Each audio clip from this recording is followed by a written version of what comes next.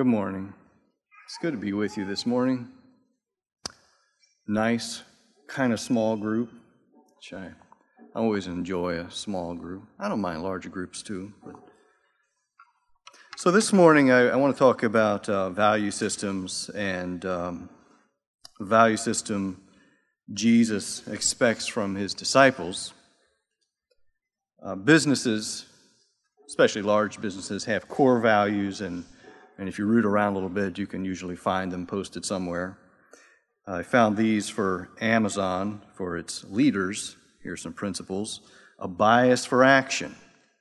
Speed matters in business. Many decisions and actions are reversible and don't need extensive study.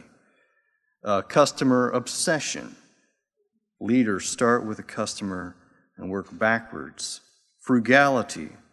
There are no extra points for growing headcount, budget size, or fixed expense. So leaders at Amazon who truly embrace these values will make decisions that line up with them. They'll make decisions that fit with those values. People have core values too, and they are really shown by our choices, by our operating choices, and not so much by our claims, not by what we say in Sunday school or over the pulpit. So I want to look at what values we're supposed to have as we think about how our decisions ought to line up with them. This message is maybe a little bit different. I've got a lot of scripture to look at. We're going to be looking at three passages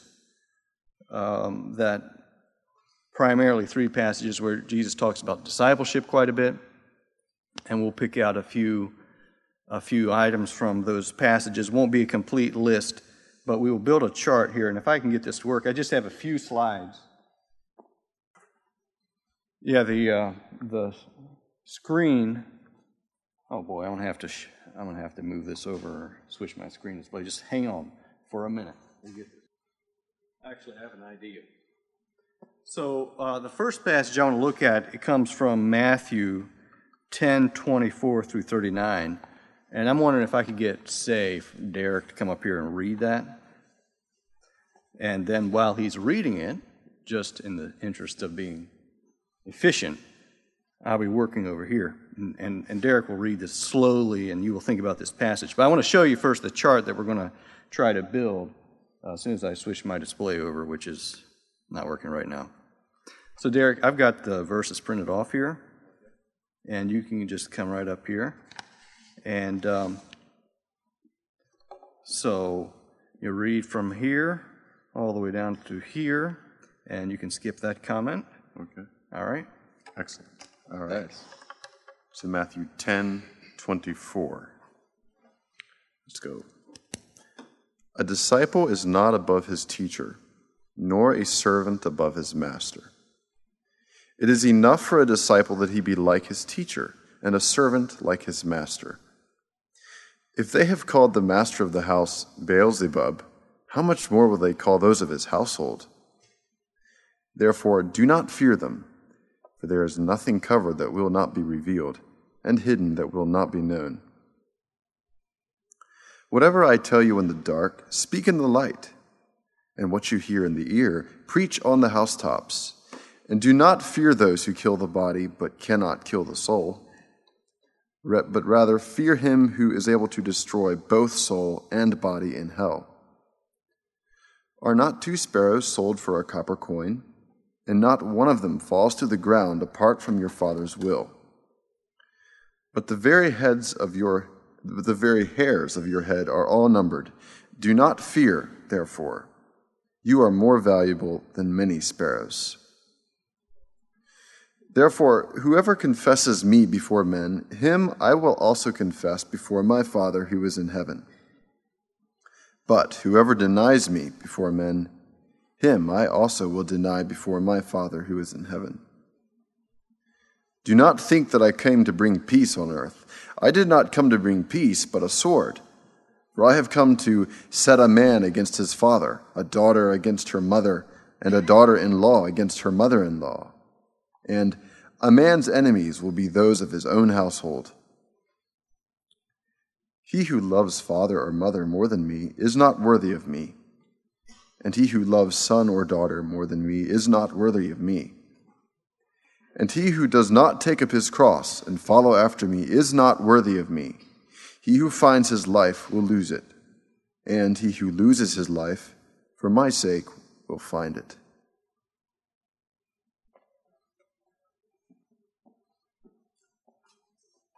Thanks, Derek. All right, so that was the first passage, and what I wanted to show you was this. All right, so I intentionally ran the display a little bit high here because just so people can back and see. But what I want to do, thanks, perfect. So I want to build a chart like this of two columns, and the one on the left has more dollar signs than the one on the right, signifying that we're going to look at values and say, this over here, let's see if this pointer works. This over here is more valuable than the thing on the right. The thing on the right has some value, but this over here has more value. So as we read these passages, I want to try to fill out this table, and I'll end up having about 5 or 6 entries on it in the end. And I would encourage you, if you've got writing material and paper or whatever, maybe make your own chart as we go, and you may end up with some things I don't put down, or you may end up with some different wording or whatever. This is not going to be a complete list, but it's going to be a few things that point to the kinds of values Jesus expects from his disciples. So in this Matthew 24 through 39 passage, all right, we already read that, but the first thing that I see emphasized in that passage is this concept that disciples of Jesus, and I struggled with the wording of this first row, all right? So this is how I put it, my words. Disciples of Jesus value being right with God over being right, in quotes, with men.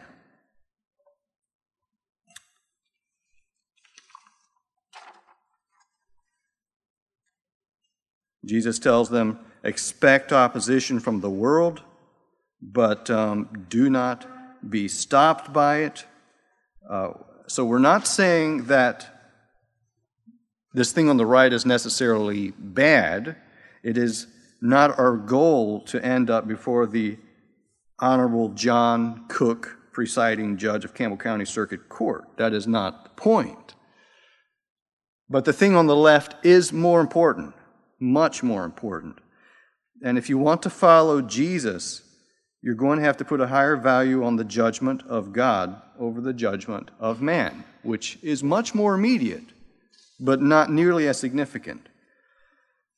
And Jesus says disciples will face pressure to compromise, but to do that would be getting these values out of whack. And he shares 2 pieces of truth that help us keep this straight. One is the simple truth that God's judgment is far more serious than man's. Man can destroy your body, God can destroy body and soul. That's simple enough. And the other truth that Jesus shares to help us keep this straight is, and he says this even as he's telling his disciples, don't fear those who kill the body, and you're going to experience hardship. He says, remember, God has a value system too, and his disciples rank very highly in that value system. You are more valuable than many sparrows. The hair on your head are numbered. Do not fear, therefore. So whatever you have to go through, because you're a follower of God, God will be paying close attention and be involved and reward you in the end. So disciples of Jesus value being right with God over being right with men. And I would rather be right with God who values me highly than to be right with men who really don't value me that much. All right, the second thing that I pull out of Matthew 10 is based on, similar to the first row in the table, is based on this phrase, I have come to set a man against his father, and a daughter against her mother, and a daughter-in-law against her mother-in-law, and a man's enemies will be those of his own household. He who loves father or mother more than me is not worthy of me. Disciples of Jesus value their relationship with Jesus over relationships with people, over conflict-free relationships with people. So again, we're not saying this is bad. In fact, Romans 12:18 says, if it is possible, as much as depends on you, live peaceably with all men. So that thing on the right, that's a good thing to strive for, but it is not nearly as important as being consistent in your relationship with Jesus. And sometimes we have to choose between conflict with others and being consistent with Jesus. When that happens, we choose Jesus.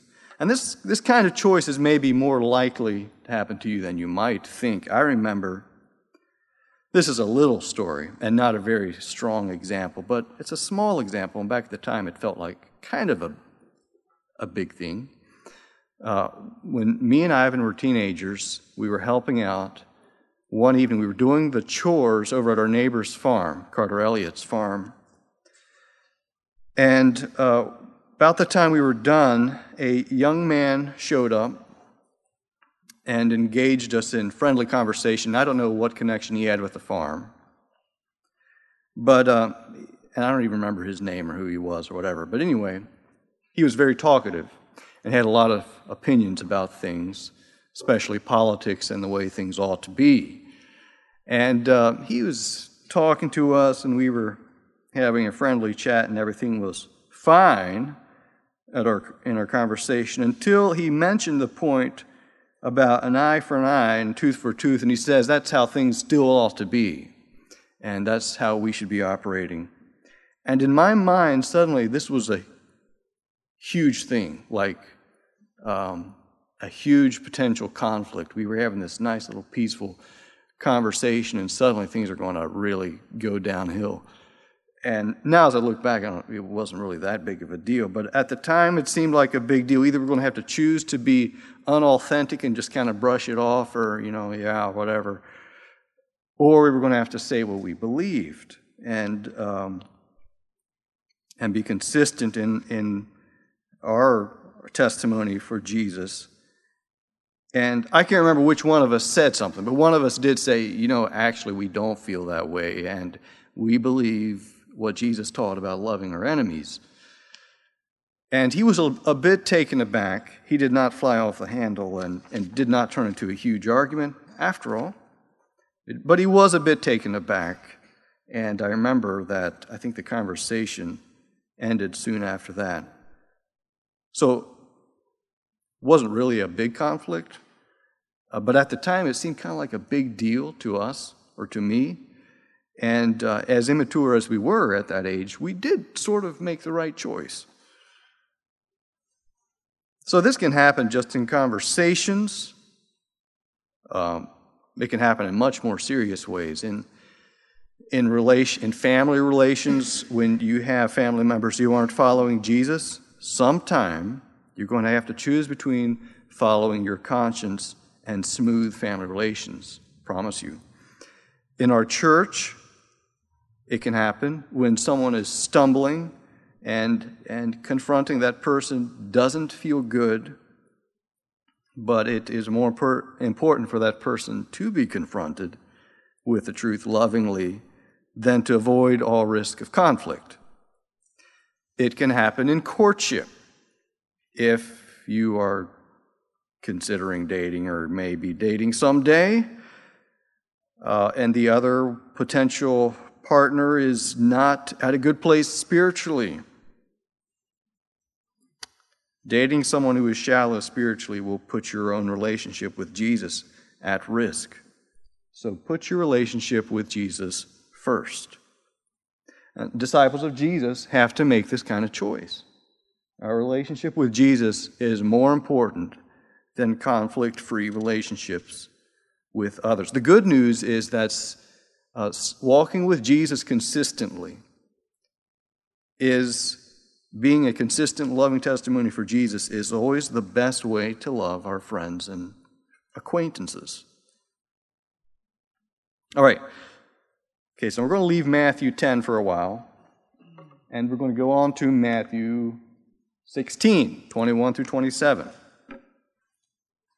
Now, I don't pretend to say we have extracted everything that could possibly be taken out of Matthew 10 or any of these passages. So, Matthew 16, verses 21 through 27, and in this context, Peter has just made his confession that Jesus is the Christ, the Son of God, and Jesus chooses this time to tell them, for the first time plainly, what is going to happen.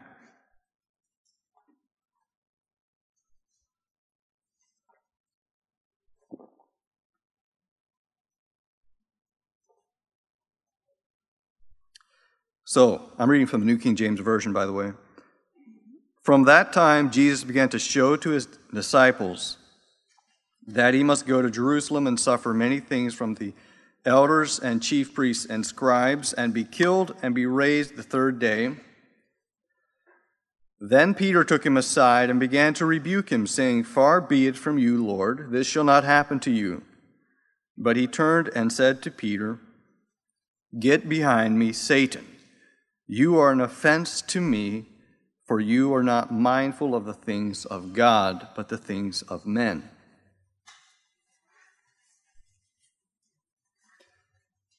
Then Jesus said to his disciples, If anyone desires to come after me, let him deny himself and take up his cross and follow me.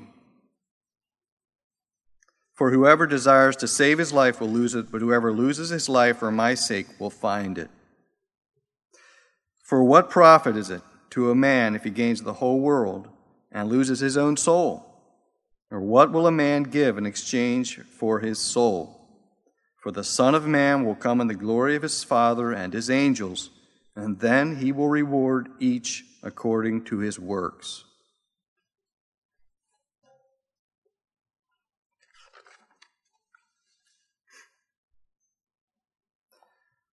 Okay, so the principle I pull out of this passage, all right, so I added a third row, and this is one principle I'm pulling out of this passage, that disciples of Jesus value following his example over avoiding difficulty and suffering. Jesus says, if anyone desires to come after me, let him deny himself and take up his cross. And in Luke 9:23, it says daily, and follow me. So what following Jesus is not, remember our context. In this account and in the Mark account, which is parallel, this statement about if anyone would come after me, this description of discipleship, this is not just Jesus picking at random a time to describe what it means to be a follower of him. This instead is a reaction to a false notion that has just been presented, that being Peter's false notion. Peter rebuked Jesus and said, This is not going to happen to you. Far be it from you. This shall never happen to you. These terrible things are not going to happen. And Jesus essentially is saying, the motivation behind your statement is you're not setting your mind on the things of God, but the things of men. In other words, Peter, you don't have the value system that I require of my disciples. You can't follow Jesus with a value system like that is set on the things of man. That's a value system that comes from Satan. Because following Jesus, and Jesus sets the record straight, following Jesus is not about avoiding all pain and inconvenience and difficulty. It's not about fulfilling our own interests. Instead, it's self-denial and cross-bearing. And in today's world, there are Christians all over the world or in certain parts of the world, I mean, who understand this much better than we do here in America. But even in America, there is some hardship and stress and difficulty that comes from being faithful to Jesus. It's not our goal to suffer hardship and difficulty. It's okay to avoid it when it makes sense. I mean, by all means, enjoy modern conveniences that remove some of the hardship from your life. But someday you might decide, as a disciple of Jesus, I might need to give up some of these modern conveniences and go serve on a mission field where they're not so available and there's not a Walmart 10 minutes away. Like, I think of Daryl and Rose in Colombia. So there is some value in avoiding unnecessary difficulty and suffering, right? But there's much greater value in following Jesus. We value that far above the thing on the right.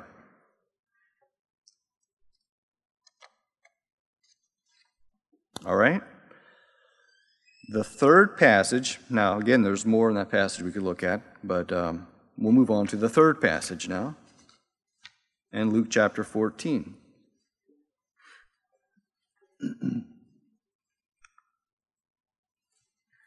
This is verses 25 through 33.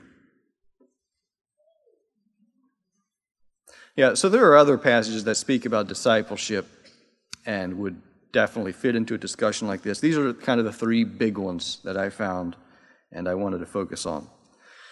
So Luke 14, 25 through 33. And this follows the parable of the great banquet where, remember, people made excuses for why they couldn't come. I bought a field. I got married, I bought some oxen, and so on. And then we have this account. And this passage contains many of the themes we already saw in Matthew 10 and 16. It goes like this. Now great multitudes went with him, and he turned and said to them, if anyone comes to me and does not hate his father and mother, wife and children, brothers and sisters, yes, and his own life also, he cannot be my disciple. And whoever does not bear his cross and come after me cannot be my disciple. For which of you, intending to build a tower, does not sit down first and count the cost, whether he has enough to finish it? Lest, after he has laid the foundation and is not able to finish, all who see it begin to mock him, saying, this man began to build and was not able to finish. That would be kind of a waste, wouldn't it? You're going to build a tower, you end up with a foundation and decide to quit. The foundation probably is not serving you very well at this point. You know, a 2-foot-high tower, I don't know how high the foundation would be, but kind of a waste of money here. Or what king going to make war against another king does not sit down first and consider whether he is able with 10,000 to meet him who comes against him with 20,000? Or else, while the other is still a great way off, he sends a delegation and asks conditions of peace. After all, 20,000 to 10,000 is not very good odds. So likewise, whoever of you does not forsake all that he has cannot be my disciple. I was reading David Guzik, his commentary on this passage, and he says that in the parable of the tower, Jesus said, sit down and see if you can afford to follow me. It's clear he wants you to count the cost. In the parable of the king, Jesus said, sit down and see if you can afford to refuse my demands. Now, I've got 2 more rows I'm going to add to my little table, and maybe you're going to end up with more. That'll be fine. So the passage that we just read in Luke lays out some pretty broad concepts that I see also in the other 2 passages we just read. And I'm going to save that one for the last row. But for now, I want to focus on that last verse which in the New American Standard reads like this: "So then none of you can be my disciple who does not give up all his own possessions." And so I want to add this row. Okay, so I've got four rows. That disciples of Jesus value spiritual investments over earthly possessions, something like that. Disciples of Jesus have those in the right order. They understand that the things we have can be used to lay up treasure in heaven. And that's the main point. In Luke 16, verses 9 and 10, right after the parable of the unjust steward, Jesus says, "And I say to you, make friends for yourselves by unrighteous mammon, that when you fail, they may receive you into an everlasting home. He who is faithful in what is least is faithful also in much, and he who is unjust in what is least is unjust also in much." So we need to be faithful with some of the least things like earthly material possessions, because you can use them. You can use your material things like plain old cash to accomplish things of eternal significance. So use your cash wisely, and your credit cards. And some people will decide to take a pay cut because they see that it allows them to work more effectively on the thing on the left than the thing on the right. And that is the kind of decision that disciples of Jesus are willing to make. So earthly possessions are fine, but spiritual treasure is the main point. Okay, so then the last row I'm going to add to this little table here, to me it kind of encompasses all three passages, and it's this theme. So in Luke 14:26, here's the theme that I see: "If anyone comes to me and does not hate his father and mother, wife and children, brothers and sisters, yes, and his own life also, he cannot be my disciple." And then in Matthew 10:39, we had this line: "He who finds his life will lose it, and he who loses his life for my sake will find it." And in Matthew 16:25, we read, "For whoever desires to save his life will lose it, but whoever loses his life for my sake will find it. For what profit is it to a man if he gains the whole world and loses his own soul? Or what will a man give in exchange for his soul?"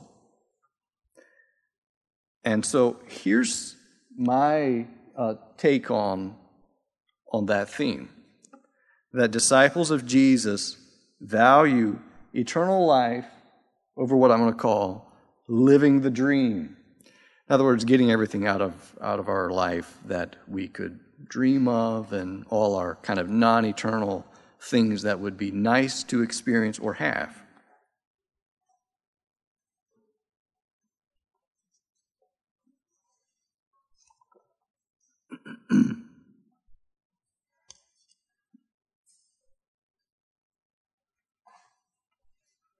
So Jesus says in those three passages that it's pointing to a disregard for our life in this world. He's not saying that all his disciples need to die as martyrs. That John, for example, did not die a martyr's death. But he is talking about a very complete surrender to what God wants to do with our life. He wants disciples who have their minds set on the things of God, as he said in Matthew 16, and not the things of men. In simple terms, this could mean dying for Jesus, but it also means being willing to give up non-eternal aspirations. So I don't know how you think when you daydream about where you would like to be 10 to 20 years from now. So when I think about it, it's easy for me to think about having a house paid off, Or living in a larger house would be nice because our house is not very large. Let's see, what else? Okay, so someday I would like to take an extended out west trip, or any out west trip for that matter. The whole, Grand Canyon thing, Yellowstone, whatever. That would be good. And none of these goals are wrong. None of these, I do not have a problem with any of them. I have them, if you call them goals. They're not wrong in themselves, and they can be used to benefit the kingdom of God. They can be used to contribute to the thing on the left. But they should not be our big goals, right? These are not the main point. They should not be our big goals. And so it can bother me sometimes, and I think it should bother me, when I daydream about the future and tend to think in terms of that kind of thing over, say, for example, let me see, how many years would this be? 17 years from now, say, Sophie serving on the mission field would be a great aspiration. Or, trying to think of some others, grace and being involved in the church, and those are goals. Those are important goals for me. Neighbors attending church, that'd be an amazing thing. Myself growing, feeling like I have made progress spiritually.